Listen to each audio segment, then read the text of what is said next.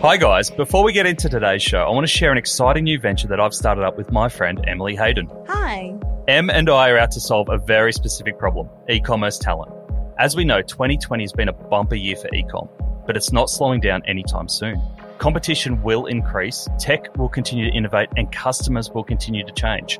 But at the heart of it all, it's still good people and great teams. Our goal is to connect e-commerce talent to help job seekers, businesses, and communities continue to grow. So if you're a job seeker looking for your next opportunity or a business owner looking for the best e-commerce talent, get in touch. We're the people for e-commerce talent. Visit esuitetalent.com.au, that's ESUITE talent.com.au to find out more. We look forward to speaking with you soon. Now let's get into today's episode. Welcome to The Checkout. We catch up with previous guests of Add to Cart where we ask them 5 quick questions to understand more about them and leave you with a little extra inspiration to get through your Friday.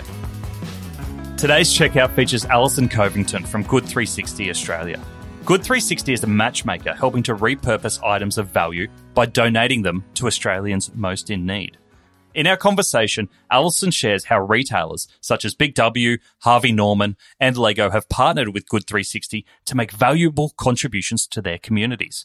We hear how it works, the success stories, and the benefits for retailers. All right. So number 1 is, what is the weirdest thing that you've ever bought online?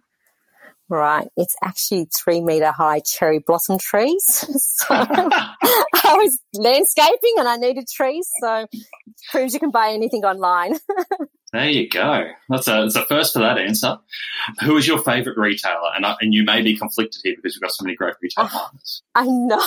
You're really putting me on the spot because I'll get in trouble here. So I'm actually going to name a really little retailer who I spend way too much money with in my local town called Luca Luna. They're a florist who really do customer experience perfectly. And I just can't help but wander into their shop all the time. I love it. And I think we're all doing our best to support local at the moment as well. So I think it's a great suggestion. Which retail fad do you wish was history? Well, it's about the tall poppy syndrome. I wish people would actually promote the good that they do. So I want them to, talk about themselves more and the good that they do, because I go to too many retailers' sites and I can't see the good that they're doing. And I know they are. Like I know they donate to their local Scouts, Lions Club, etc., and I don't see that on their sites. Yeah, such a simple thing to connect with customers. Yeah. Can you recommend a book or a podcast that our listeners should immediately get into? Yeah, one I listen to all the time is called Founder to Founder, and it's by Phil Hayes Sinclair, and I'm just inspired by his short and sharp podcast, and it's other founders talking about themselves and how they operate their business. And being a founder, sometimes it can be lonely, so it's great to listen to other founders and get their inspiration as well. Awesome.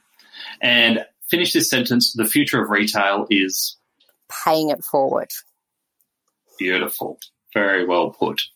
Thank you. Alison, it has been so great to have you on Add to Cart, and just thank you for everything that you're doing and the matchmaking services that you're providing, because going back years and years, it's always been this underlying problem of what do we do with excess goods, and you hear it from different corners, and you've really got a solution and have been working on that solution for a long time now on how to matchmake retailers to reputable and deserving charities and organisations. So it's such a great service, and I love the target of $1 billion in brand new donated goods by 2025. It's so ambitious and so worthy. So congratulations on what you have achieved, and best of luck in the coming years. Thank you for your time, and thank you to all the generous businesses who have collaborated with Good360. We'd be nothing without them. To hear more from Alison, jump back into episode 16, where we speak with Alison about her goal of donating $1 billion worth of brand new goods to Australians in need by 2025. She also discusses the logistics behind matching dormant goods and why Australian retailers need to stop being so humble about their charitable efforts. Thanks for listening, and until next time, keep adding to cart.